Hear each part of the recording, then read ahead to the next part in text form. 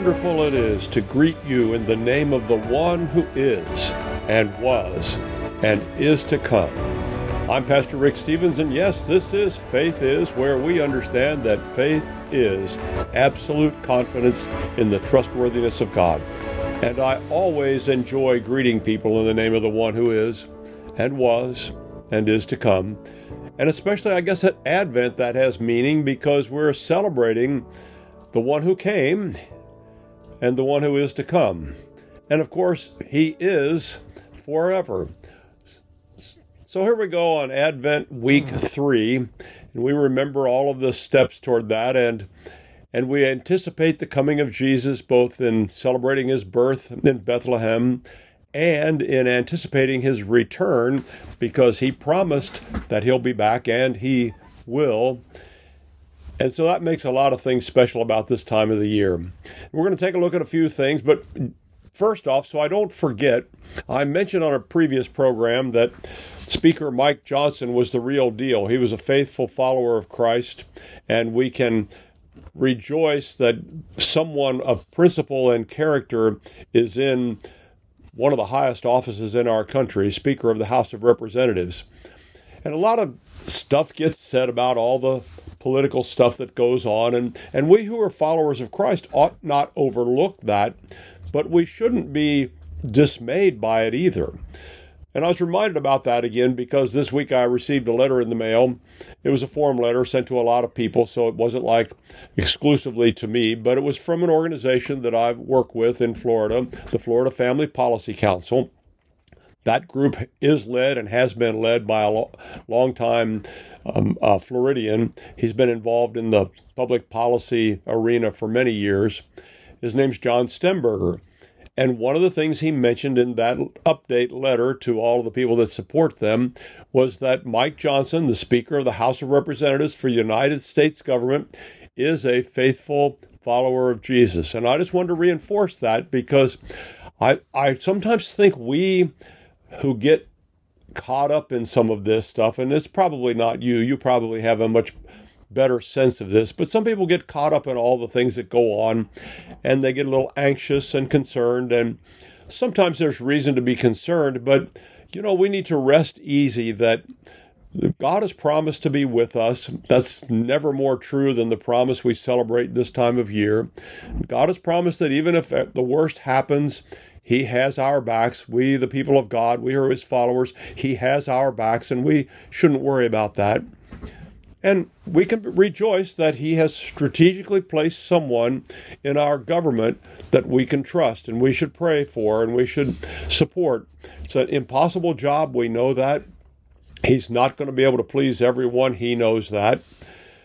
But, God has a way of using things to accomplish his purposes. And who knows, maybe Speaker Johnson is there in that place for just such a time as this. And we need to give thanks for that. I don't think we should overlook that or treat that lightly. And by the way, you're going to hear a lot of hand-wringing about what goes on in Washington. Pretty soon that'll stop because they're all going to leave town and not be up to the nonsense that they sometimes are up to. But you hear a lot of hand-wringing about this or that, about the government. Would you just relax when they have their conversations, or should we say political wars in Washington? That's just the process. It's been going on for years, long before you and I were even aware of it. From the beginning of the country's founding, there have been enormous struggles in the legislature. People have very different views of things, and the rhetoric gets heated, and it sometimes has been worse in the past. So we as Christians, we need to say, that's them doing their job. We shouldn't be all upset about that. We should just say, fine, guys, have at it and sort it out and do the right thing for the American people. Well, I just want to make sure we didn't overlook that because sometimes people just let some of these things worry them. And especially at this time of the year when we're reminded that a new king was born. Now, emphasize king. We forget that sometimes Jesus is king. That means he is the supreme sovereign, the Lord of all. That means he rules and reigns above all earthly governments, all principalities, all of that stuff. And we can be relieved to know that he is in ultimate charge of the universe. Yes, we have our responsibilities and we should step up to them. But certainly in the midst of all of that, we can rest easy that He's got this handled. Well, let's talk about some other interesting things this time of the year. Last week, I promised that we'd revisit this list of Christmas carols our church made, and so we're going to do that. You may remember earlier this year, it's been a while back, so you would have had to been listening for a long time, and thank you for listening. But we, as a church here, I'm the pastor of Diplomat Wesleyan Church in Cape Coral, Florida. We as a church, we took on a little project, and we decided we would identify the hymns that every Christian should know. I got that idea from someone else I heard talking about it from his personal perspective. I thought it would be helpful for our church. I could pick them, you could pick them, but it was a lot more interesting when our church picked them. And I said at the time that we would revisit this at this time of the year, and we'd choose the Christmas carols that every Christian should know. Now, I didn't ask people for their favorites. I asked them what were the Christmas carols that they believed every Christian should know. And so last week we talked about 5 of them. I want to talk about the other 5. I kind of narrowed it down to 10. We had 10 Christmas carols and a few honorable mentions. It's just really hard to know what to leave off sometime when the numbers of ballots cast and the votes were really close. But we had to narrow it down, so I came up with 10 that were the 10 Christmas carols that our church believed every Christian should know. And number 10 was Go Tell It on the Mountain. We talked about that last week. Number 9, O Come, Emmanuel, that great hymn. Hark the Herald Angels Sing, the Charles Wesley text that we all love to sing, was number 7. Number 6, O Come All Ye Faithful. And number 5, what did I get? 10, Go Tell. 9, O Come. 8, Hark the Herald Angels. 7, O Come All Ye Faithful. And 6, Away in a Manger. There, I think we got it straight. I think many of us are familiar with all of those. Some of them are more familiar than others. A lot of people are not real familiar with O Come, Emmanuel, because it's a little different style. In a minor key, it's a chant. We don't exactly sing it like chant, but we come close. And it's a really evocative tune and text of our prayer that God would come.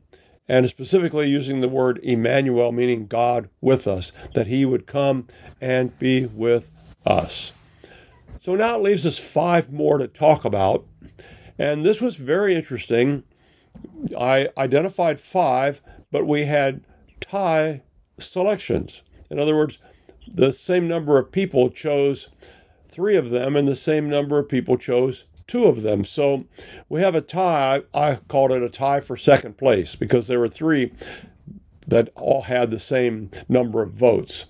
So I want to identify those and talk about them a little bit as we think about preparing for Christmas, and as you think about what are the Christmas carols you think every Christian should know. Well, one of the number 2 carols was O Little Town of Bethlehem. Pretty familiar to a lot of people, written by a man named Phillips Brooks, who was a minister. He wrote it for his Sunday school, actually. It was written about 1865, and if you have a little context for history, that means the Civil War had just ended, and it was the same year that Abraham Lincoln was assassinated. Kind of a difficult time in our country. Well, that same year, 1865, Phillips Brooks, a minister, took a trip to Israel to visit the Holy Land.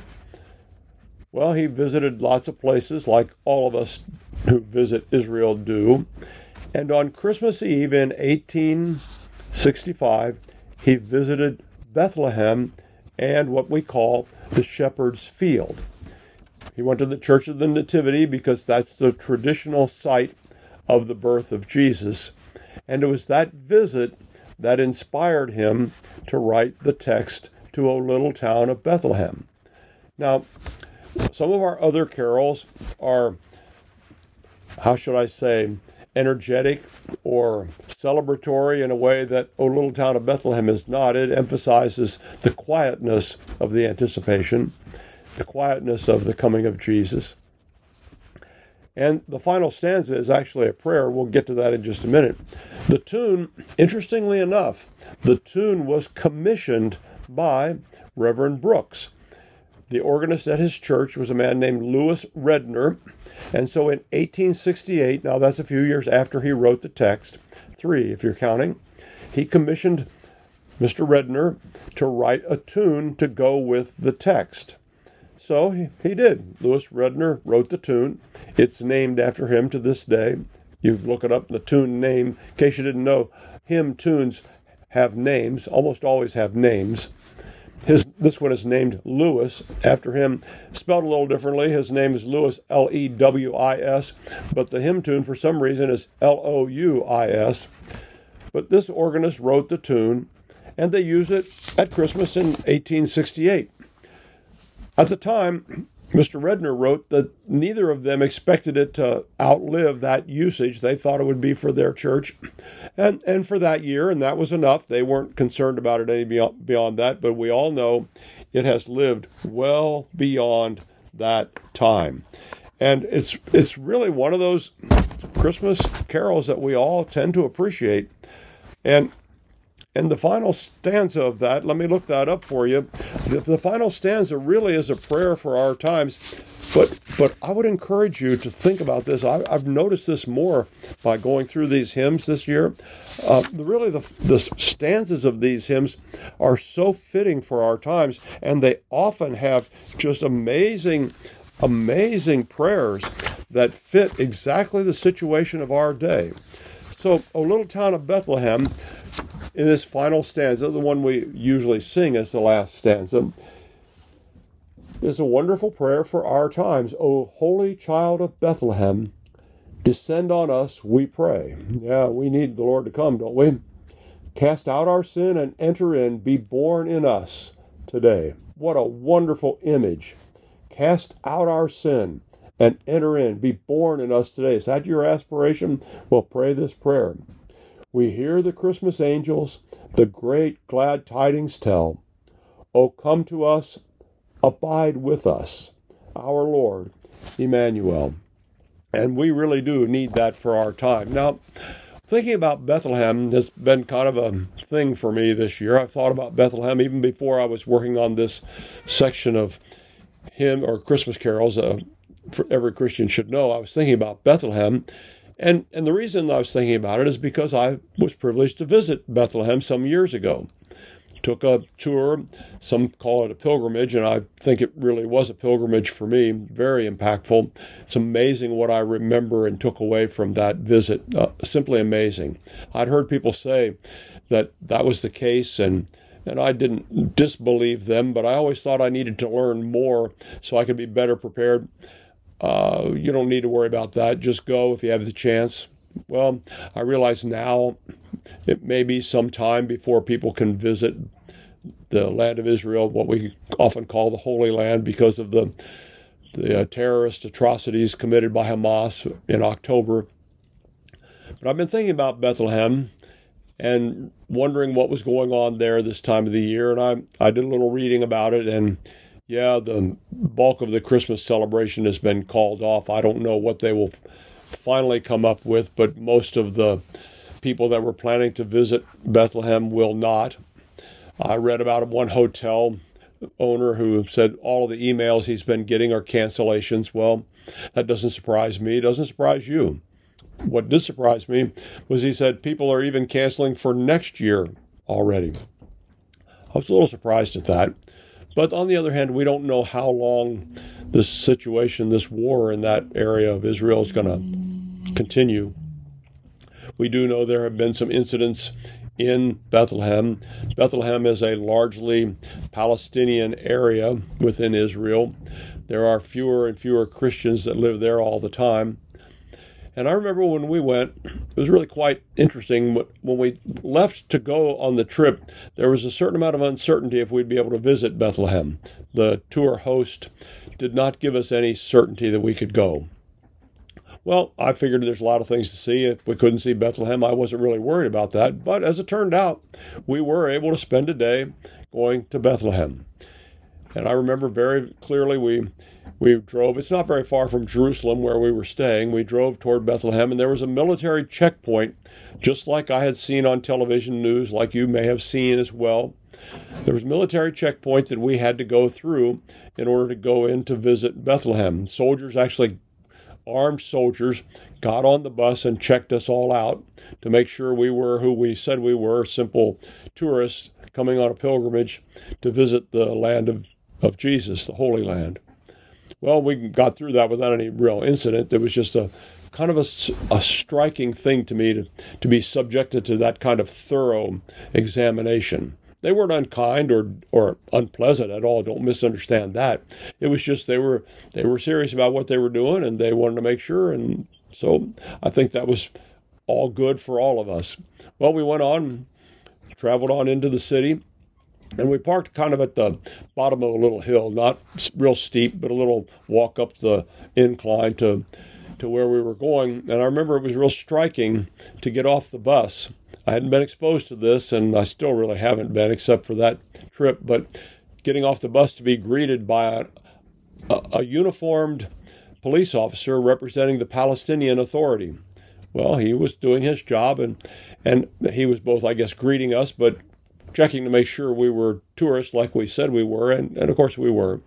We walked up the hill a little bit. It wasn't a steep hill, wasn't a long walk as I remember it. And I can remember very clearly being so amazed that as I walked up there and stepped into Manger Square, how I recognized it. Now, I'd never been there. It wasn't like I had remembered it from a previous trip, but I had watched the reports from Manger Square at Christmas time, some of the celebrations that had gone on. And so it was real fascinating to feel as though I had been there before, even though I hadn't. I was a little surprised that it wasn't bigger. I expected maybe a much bigger area, but it wasn't. We walked on through and into the Church of the Nativity, and again, it was very, very interesting because it was as though I recognized the interior of the Church of the Nativity. I'd never been there, but I seemed to remember it somehow from following news reports and other things that I'd seen of things that had taken place there.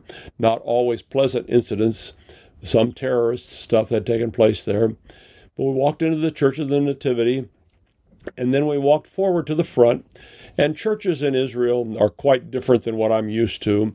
The decorating taste and other things are just different. So it was a little jarring in that sense because it wasn't like any church I'd been around. But that's neither here nor there. That's just the way it was. Well, we went forward, and as we faced the front of the church, off to the right was a doorway, and we went through that doorway and down the steps, and below where the main altar area of the church was the area that's designated as the traditional site of the birthplace of Jesus. And I'd seen that area as well. I could remember it from when I was a kid, and people came back from Israel with their pictures, and there was the star in the floor identifying the place of the birthplace of Jesus. And I could look around and see the other things. Very small area, but really quite how should I say, moving to think that you're there at the traditional site of the birthplace of the Savior of the world. And that was really fascinating to me. Now, I'm not, and I wasn't under any illusions that was with certainty the site of the birth of Jesus. As far as I can tell, realistically, we don't know exactly where he was born, but that was and is the traditional site identified and set apart as the birthplace of Jesus. Well, we left there, and I remember walking out and walking down the little hill again to catch the bus because we were going to another place in Bethlehem. We had already eaten lunch in Bethlehem, and now we were going to visit a shop that the tour guides knew well and actually served us very well. A very impressive visit to that shop. Well, we started down the hill, and people want to know if it was dangerous in Israel, and that was one of the places that I remember very clearly that the biggest obstacle we faced was the street vendors trying to sell us something for an American dollar. But there was no threat to us. We felt no danger. It was just a different environment. And, of course, that's the hustle of those kids trying to make a living. And it reminds me, as I think about this, of how difficult it is for all of the people there in Israel right now. Not just because of the violence that's taken place, but we often forget as Americans how dependent so many of them are on tourism. I mentioned the hotel owner and all the cancellations. I saw a picture in one of the articles that I looked at of closed shop windows, or not windows, but rolled down doors like garage doors, where they would open the shop for tourists, but they were closed because there were no tourists. And you know, one of the sad things about all of this, and I'm not in any position to tell you the ins and outs of all of this. I think it's pretty clear who the aggressors were on October 7th. I don't have any doubt about that. I think it's entirely understandable that Israel is taking steps to protect itself so that that would not happen again. But in terms of the human cost, there is a toll, because when there aren't tourists there, the people suffer. That's their livelihood, many of them. The shop that we visited when I was there many years ago, I'm sure they depended a great deal on our purchases to sustain their lives. They were in business to sell their products. Well, now there are no tourists. And I think that one of the sad things about the whole situation in Israel is that innocent people who probably are not caught up, they may have opinions in it, but they didn't commit any of the atrocities, but they're all suffering. Some of them had no connection to it at all, but they're all going to suffer because tourism really is a big deal in Israel. And so as you think about it, you might pray for the Christians there, you might pray for the people there, because it's going to be a hard time. And I understand it's entirely possible that it will be a number of years before people are confident enough to go back to visit. I can certainly understand that, having been there.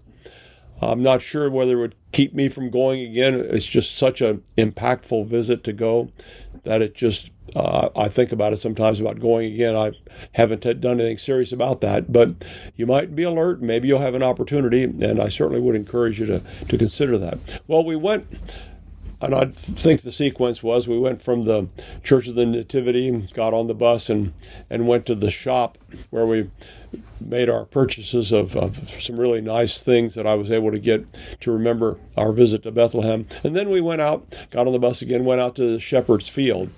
And it's, again, we don't know if that's where the shepherds were exactly.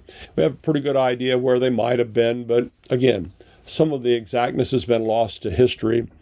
And that's okay. We don't need to venerate a specific site. We know what happened. The Bible tells us what happened. But the shepherd's field is just kind of a wonderful place to visit, because you can see, if not the exact place, a type of field that the shepherds might have been. There are rolling hills there. You can look out across the hills. It's really quite spectacular. You can imagine what it must have been like for the shepherds when the angel suddenly appeared to them. But that was really impactful. And all of this is what Phillips Brooks would have seen when he visited Bethlehem, and it inspired him to write our choice, one of our choices for the carols that every Christian should know, O Little Town of Bethlehem. Well, take heart. I'm not going to spend that much time on every one of these final 5, but I just thought that was just important for us to think about some of the things that are going on these days and how they affect the world and the people and the difficulties that people are going to have as a result of the war. And it affects a place that I've been and a place that a lot of us have seen on television. I don't know if there will be even a service there on Christmas Eve now. And that should sadden all of us. It saddens me to think that people can't make that pilgrimage and see the traditional site of the birth of Jesus. Well, so that's number 2, one of the number 2. Now, there are 5 of these, 3 number 2s and 2 number 1s. If that's not confusing enough, I'll try to make it more confusing as we go on.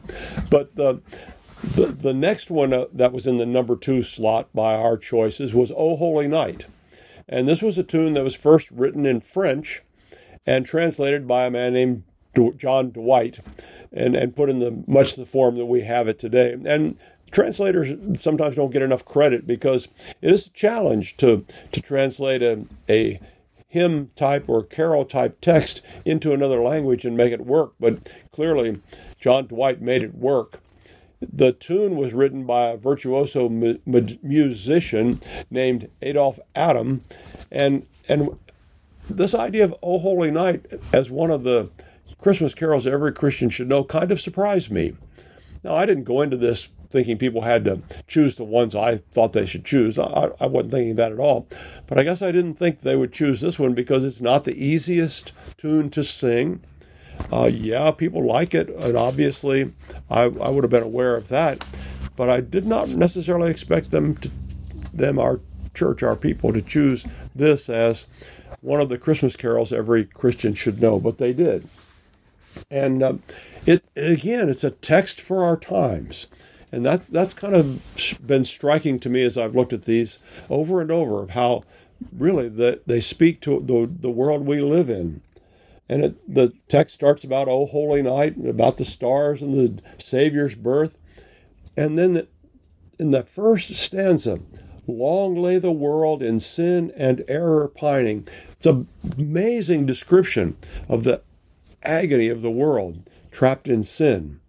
And it says, "Till he appeared and the soul felt its worth." How many people don't recognize, don't understand, need a reimagination of their worth before God? A thrill of hope. See, it gives us hope that Jesus came. A thrill of hope. "The weary world rejoices, for yonder breaks a new and glorious morn." And it is a new and glorious morning because a new king has arrived from heaven, and he rules and reigns over everything. And that is good news.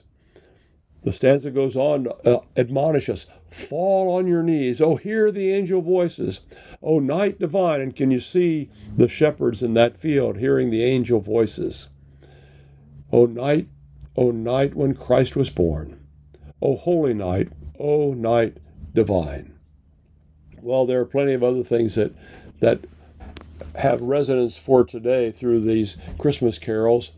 And one of the things that stood out to me was in the third stanza, because it's describing what Jesus came to do. "Chains shall he break, for the slave is our brother. And in his name all oppression shall cease." And Christians have been and were and are at the forefront of putting an end to slavery. It continues to this day, sadly enough. But think about this. "Chains shall he break, for the slave is our brother. And in his name all oppression shall cease." Now, one of the things that's caught my attention is this whole idea that has come to us right out of Marxist ideology and has been adopted by way too many people, that you're in either one of two categories. Either you're an oppressed person or an oppressor. And my, what a terrible thing. What a terrible way to think about life.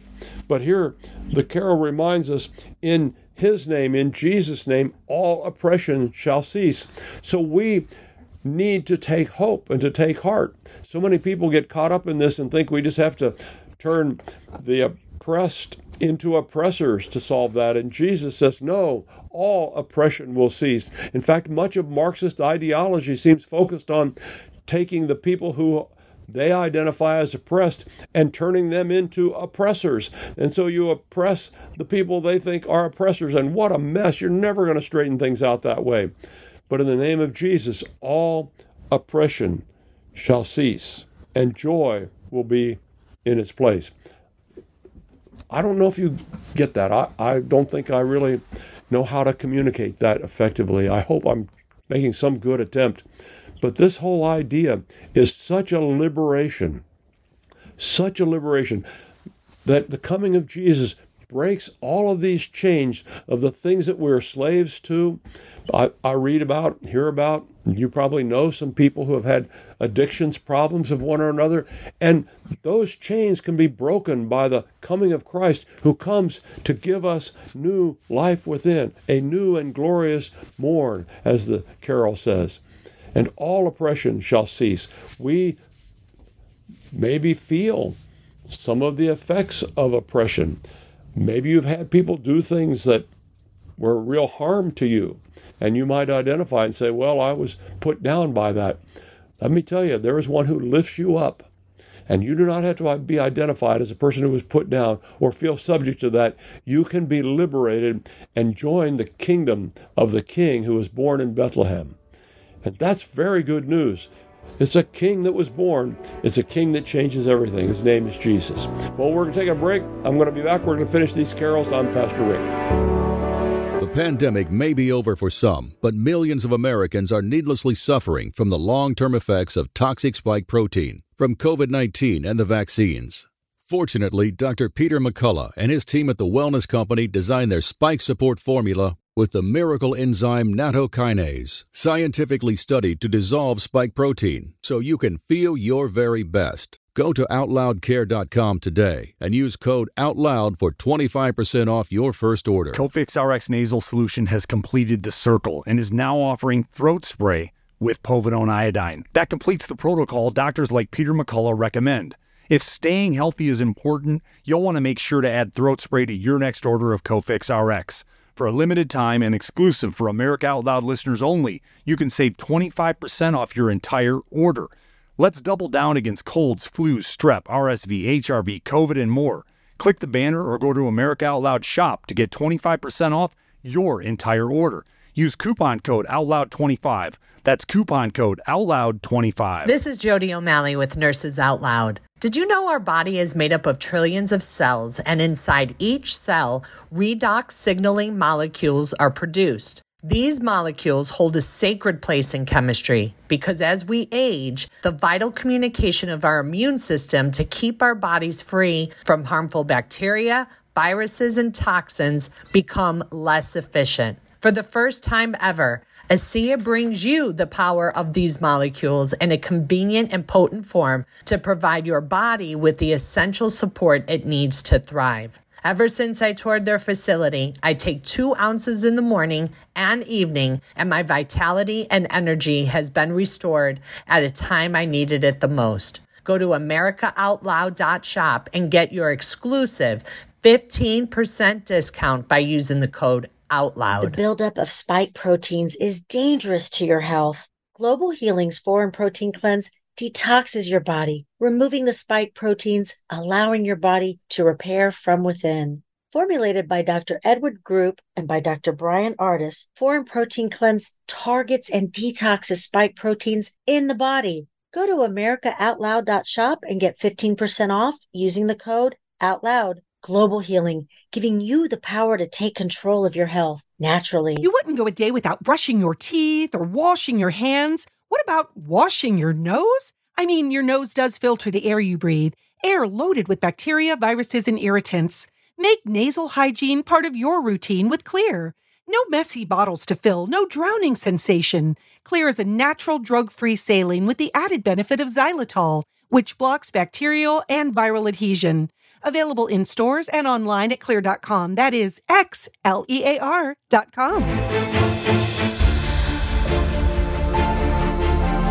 With the rise of independent media, we are now AmericaOutloud.news. For the genius of the United States is not found in its executives or legislatures, nor its ambassadors, authors, colleges, or churches, nor even in its newspapers or inventors. The genius of the United States is we the people.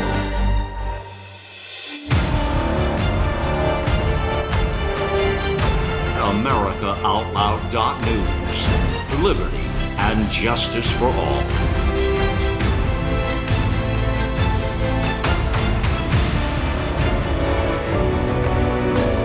Take heart, everyone. It's the season that we do take heart with the encouragement that a Savior was born to us.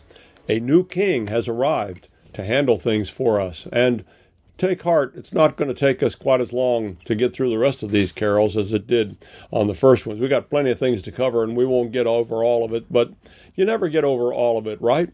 There's always so much that God has for us and that we benefit from hearing, especially this time of the year. I do want to take just a minute before we get into some of the other things to remind you to check out the website, AmericaOutloud.news. That's the network that carries this program, and there's a lot of things there on the website, including a store where you can find some good prices on excellent products, and I want to encourage you to go there and check those out. That's AmericaOutloud.news. And there are other programs you may want to sample and find out about. There's plenty of interesting content out there.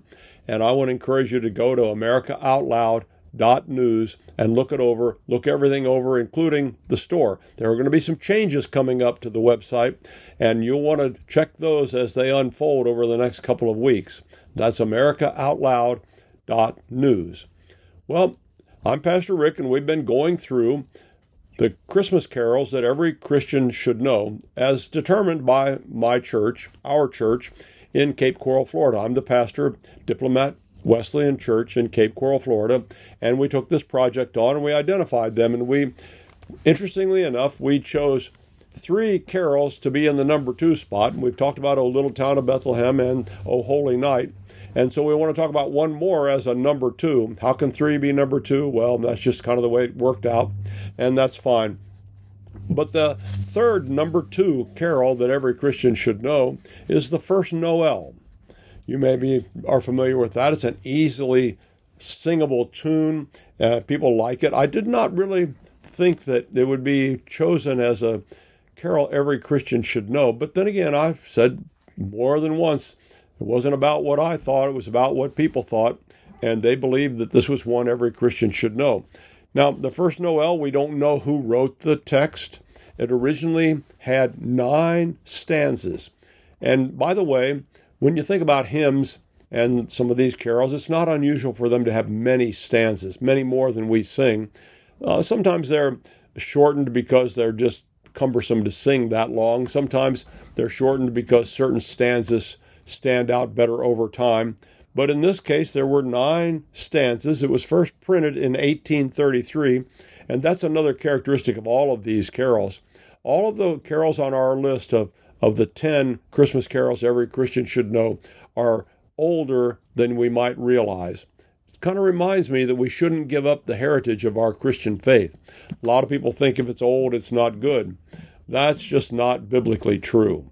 And we need to recognize that sometimes things that have been around a long time have been around a long time for a good reason.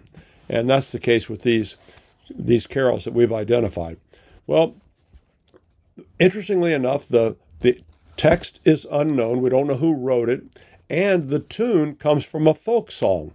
And so there's a certain amount of mystery about this. It did come to us as an English traditional carol, so it was not written in another language. It had to be translated. And the hymnal we are currently using at our church does have 6 of the original 9 stanzas. Now, the other thing that we should make sure we point out, and I always find this amusing, it's not a deal breaker for me. I'm not quite that stiff about things. Some things, but not this, is that there was a lot of poetic license taken in the writing of the First Noel. A lot of poetic license. Let me give you an example. And so if you sing it and you find some of it jarring, it's not you, it's the text. But in stanza 2, it says, they looked up and saw a star. Now, the they're referring to is the shepherds from stanza 1. Well, we don't have any indication in the Bible that they looked up and saw a star. But they looked up, according to the First Noel, and saw a star shining in the east beyond them far. That sounds like the wise men more than the shepherds, and maybe the writer of the poetry did make that leap and just used they and assumed we would understand it was wise men. I don't know, but it is a little interesting. It also says that the star gave great light, and to the earth it gave great light. Well, we don't have any indication of that from the Bible, and most of the stars don't give great light, except, of course, the sun, if you call it a star, during the day. But that's poetic license. And so it continued both day and night. And we don't have any idea that the star was visible day and night. But I don't mention that to discredit the carol at all. I've used it as a worship leader for years and never been dismayed by that. A little dismayed when I first discovered it many years ago that there were some of these oddities, because I'd never really noticed it. I guess I just had enjoyed the carol, and I hope you will just enjoy it as well. But we don't want to be naive about it either. And yes, a lot of times poets take poetic license, and so it was here, and so it is, and we don't mind, right? We don't mind. Now, there are 2 remaining carols on our list of the Christmas carols every Christian should know. Only 2. We've identified 8 so far. We did have some honorable mentions, so let me give you those honorable mentions, because there is one interesting thing that came out of that. There were 5 that we identified as honorable mention. I Heard the Bells on Christmas Day, It Came Upon the Midnight Clear, Mary Did You Know, We Three Kings, and What Child Is This? Well, I don't think too many of them are surprises. There was one that was kind of surprising to me. I was kind of glad. I just didn't think people were familiar with it enough to choose it, but apparently they are, and they did. But of all 15 of the carols that we identified, including the 10 and then this list of honorable mentions, all but one of those carols is quite old, has been around a while, not a recent composition. Now, I wasn't against a recent composition being on the list, not at all. I just wasn't sure whether there would be one, but there was one indeed. Mary Did You Know is a fairly recent composition. It's a new carol, if you will, or a new song might be a better way to describe it, in our seasonal usage that didn't exist years ago. It was written, and now it has taken its place, and in many settings, it's one of those popular ones. And here, our church said it's a carol every Christian should know. And if you examine the text of Mary Did You Know, it is quite moving. And it's a very good, and this is the way some of us who have a background in choral music and in singing, we often take time to notice, does the text and the tune go together? Do they work together? For example, O Come, Emmanuel works very well together. It's a very evocative tune that fits a text of longing and praying that Emmanuel would come. In a similar way, Mary Did You Know has that kind of setting that is questioning, because that's a question. Did you realize, Mary, when this? Did you realize when that? And that's a very, very fascinating and I think effective way that the songwriter has put the tune and the text together. But Mary Did You Know is the only newer, we might say, newer carol on this list. Okay, so we have 2 left. Now, having given you the 8 and then the honorable mentions, I would be pretty sure almost everyone listening can identify and pull to mind the 2 remaining carols. I'm pretty sure that when I mention one of them, you will immediately realize the other one is on the list as well. So, how should I say? Think about that a second. Challenge yourself. Can you identify the 2 that people named as the 2 that every Christian should know, the ones who receive the most attention on our list? Well, again, we had a tie, and so there are 2 number 1s if you want to go down that route. And the first one I'll mention is Silent Night, Holy Night. It was a text written in German by a pastor named Joseph Mohr. It was written on Christmas Eve of 1818. So like I said, some of these have been around a long time. So Joseph Mohr, Pastor Mohr, wrote this text in German, December 24th, 1818. And the organist of the church, who also taught at the local school, his name was Franz Gruber, and he wrote the tune that we associate with Silent Night. And again, what a great joining of text and tune. It's also, you probably have heard the story, that on that Christmas Eve they had a problem, and they weren't sure what to do, but they figured it out. The problem was the organ was broken. The organ in the chapel where they held Christmas Eve service was broken. They couldn't use it. So Franz Gruber wrote this carol, and it was originally intended to be accompanied by, and was accompanied by, a guitar for that first service. And as someone who's played a little bit of the guitar, not a lot, don't call me a guitarist at this point, but as someone who is familiar with that, I always thought that was kind of nice to think about that a guitar was used for Silent Night, Holy Night on that first Christmas Eve. Someone said because the organ didn't work, 2 men did, and they together created one of the most beloved Christmas carols of all time, and certainly it merits its list or its place on our list of carols that every Christian should know. Silent Night, Holy Night. And by the way, just in case you might ever have an occasion to do this or might go out of your way a little bit, I want to let you know that in Frankenmuth, Michigan, there is a small reproduced chapel of the chapel where Silent Night was first presented, that Christmas Eve in 1818. It's not a large building. It's very nicely done, very impressively done. It's on the same property as a business that sells more Christmas stuff than you've ever imagined possible, named Bronner's. But it's in Frankenmuth, Michigan. They have the Silent Night Chapel there, and it's very much worth your while to go see that. If you happen to be in that area, take a little side trip and go visit the Silent Night Chapel. You can walk around the outside. You can go in and see the recreation of the chapel inside, take pictures. Just kind of enjoy the idea that, wow, these people cared enough to build a small replica of that chapel where Silent Night was first presented to the glory of God. I think you'd really enjoy doing that. I've been there a couple of times. Anytime I'm in Frankenmuth, which isn't often because it's not in a place where we typically go. We went out of our way to go there earlier this fall.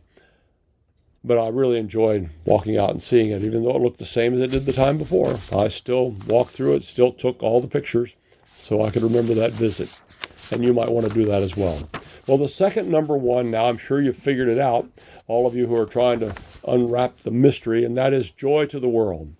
Joy to the World. Now, Silent Night and Joy to the World are two carols that I'm not exactly sure why I started doing this, but I did a few years ago. When I planned worship during Advent leading up to Christmas Eve, I always have saved a few carols for the Christmas Eve service. I don't mean to how should I say, withhold them from people. That's not the point. But I just wanted to make Christmas Eve special. And I know people sing these carols in other settings. It's not like they haven't heard them or had the opportunity. I'm not saying you have to not hear them or sing them early. That's not the point at all. But what I've always tried to do is to make that Christmas Eve service special. And so toward the end, we sing Silent Night during the candlelight portion of the service. And then as the very last declaration at the end of the Christmas Eve service, after the candlelight service is finished, we bring the lights back up and we sing joyously, "Joy to the world, the Lord has come." And this was a text that comes out of the English community from England. It was written by Isaac Watts, who was a minister there, sometimes referred to as the father of English hymnody. He was the man that introduced into the English-speaking church the idea that we can have hymns written by people. Up until that point, the church believed that they could only sing words that came from the Bible. And so you would have what they called Psalter hymnals. In other words, the Psalms would be the hymns that were sung. Well, Isaac Watts introduced the idea of what we call hymns of human composure. That means people like you and like me have written songs that we sing in church now. It doesn't all come from the strict language of the Bible. Indeed, he was kind of a crossover guy in that regard, and this particular text comes from Psalm 98. It's a paraphrase of Psalm 98. It was set to the tune that was written by George Frederick Handel. You may remember his name from an oratorio called Messiah. Well, Handel wrote a lot of things, and Lowell Mason adapted the tune to the text of Joy to the World, the text that Isaac Watts wrote. Lowell Mason took one of George Frederick Handel's tunes and used it for Joy to the World. A lot of times, Lowell Mason has been called the father of American church music. So think of the history that's tied up in this. So it's just a good thing for us to remember that what we have inherited matters, and we should not, must not just dismiss all of that because it's been around a little while. A lot of things have been around a little while. In fact, some of you have been around a little while, right? Yeah, me too. And sometimes that's good because it gives us a different perspective on things, a helpful perspective. Now, I want to finish up by referring to a Christmas story that doesn't at first seem like a Christmas story. This is a time of the year when people like me, we like to see if we can find, how should I say, a true story that somehow relates the essence of Christmas. And I was thinking about that. I was thinking, well, I should find one of those. And I looked a little bit, and I did not find what I was looking for. And I think that it was the direction that God was leading me in to remind me that the best stories really come out of the Bible. And there's a story in the life of Jesus that at first does not seem like a Christmas story. But I think it has real relation to the coming of Jesus, and we should not overlook it. Now, I also know that many times during this time of the year, we'll see slogans like, Jesus is the reason for the season. And that's a good reminder. A lot of times we'll hear people say, or try to answer the question, I should say, of why did Jesus come? And that's good and that's appropriate. And I want to answer that in a way that maybe you haven't thought of. It's in a way I hadn't thought of before, but sometimes God unfolds these things to us when we're ready for them. And I have long been taken by, fascinated by, attracted to the verses in Isaiah 61. They were particularly meaningful to me for a number of reasons. One, when I was wrestling with, had God really called me to ministry, and what did that mean? And I wrestled at the time with, could I be a minister, and did I have to be like some of the ministers I saw? And I think I've mentioned this before. I knew I couldn't be like them, and God seemed to use this to point out to me that I didn't have to be like them. But in Isaiah chapter 61, there's these fascinating verses. And I want to read a few of them to kind of set the stage for this and the context, because these verses meant a lot to Jesus in his lifetime. Isaiah 61, verse 1, from the New Revised Standard Version, Updated Edition. The Spirit of the Lord God is upon me, because the Lord has anointed me. He has sent me to bring good news to the oppressed, to bind up the brokenhearted, to proclaim liberty to the captives and release to the prisoners, to proclaim the year of the Lord's favor and the day of vengeance of our God, to comfort all who mourn, to provide for those who mourn in Zion, to give them a garland instead of ashes, the oil of gladness instead of mourning, the mantle of praise instead of a faint spirit. They will be called oaks of righteousness, the planting of the Lord, to display his glory. They shall build up the ancient ruins. They shall raise up the former devastations. They shall repair the ruined cities, the devastations of many generations. Well, that's a very hopeful prophecy, reading through the first 4 verses there of Isaiah 61, a very hopeful prophecy. And I remember when I read about that, I thought, that's the kind of thing that I'd like to be involved in. And that's how it affected me as I was considering a call to ministry and what that meant.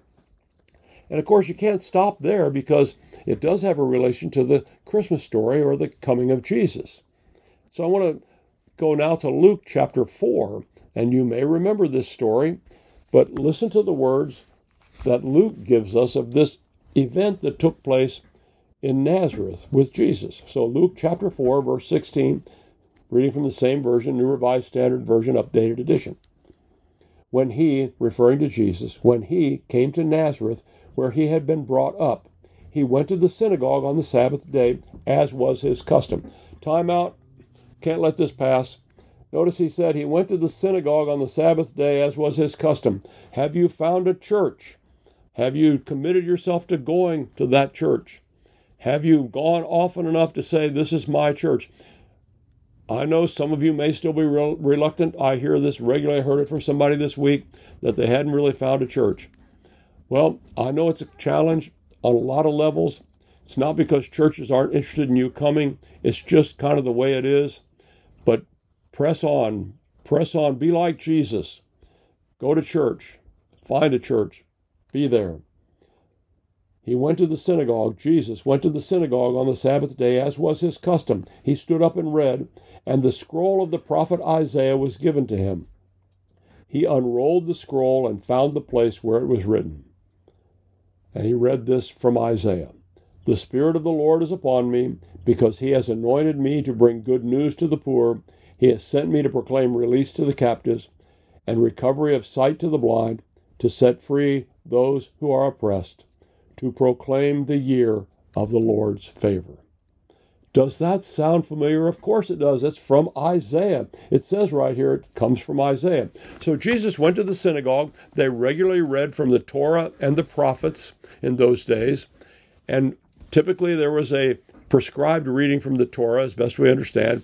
But when it was your opportunity to read, you could choose a place from the prophets. So it seems likely, as best we know, Jesus stood up and he read this from the prophets. And then he sat down, and later he said in the same service, same synagogue service, that the scripture had been fulfilled in their hearing. Well, there's a little more to the story, but it ends up with them deciding to throw Jesus off a cliff. That was pretty serious. But it's also pretty serious to recognize, why did Jesus come? What is the why of Christmas? The why of Christmas is that the Spirit of the Lord was upon him. We know that from Jesus' baptism. We know he was the anointed one, Jesus Christ. Christ means the anointed one. He came to bring good news to the poor. And all of us are poor in some ways, if not poverty-stricken or poorer than some with money. We are sometimes poor in spirit. Jesus came to bring good news to us. There's a new king. He's the king. That is good news. He's a righteous king. You don't like politicians, I understand that. But Jesus is the righteous king, that he's going to make all the wrongs right one day. He was sent to proclaim release to the captives. You know about anybody who's caught up in some kind of captivity to sin or to wrongdoing or to some situation that seems to be driving their life in a way it shouldn't? Well, he says he came to proclaim release to the captives. Jesus comes to set us free. And I want to invite you. A lot of people struggle at Christmas time because they think their life is bad and they focus on the negative. Would you lift up your eyes and look at the one who came to proclaim the year of the Lord's favor? He came for you. He wants to liberate you from all of that. Go read Isaiah, read Luke, and find that freedom. It's for you this Christmas.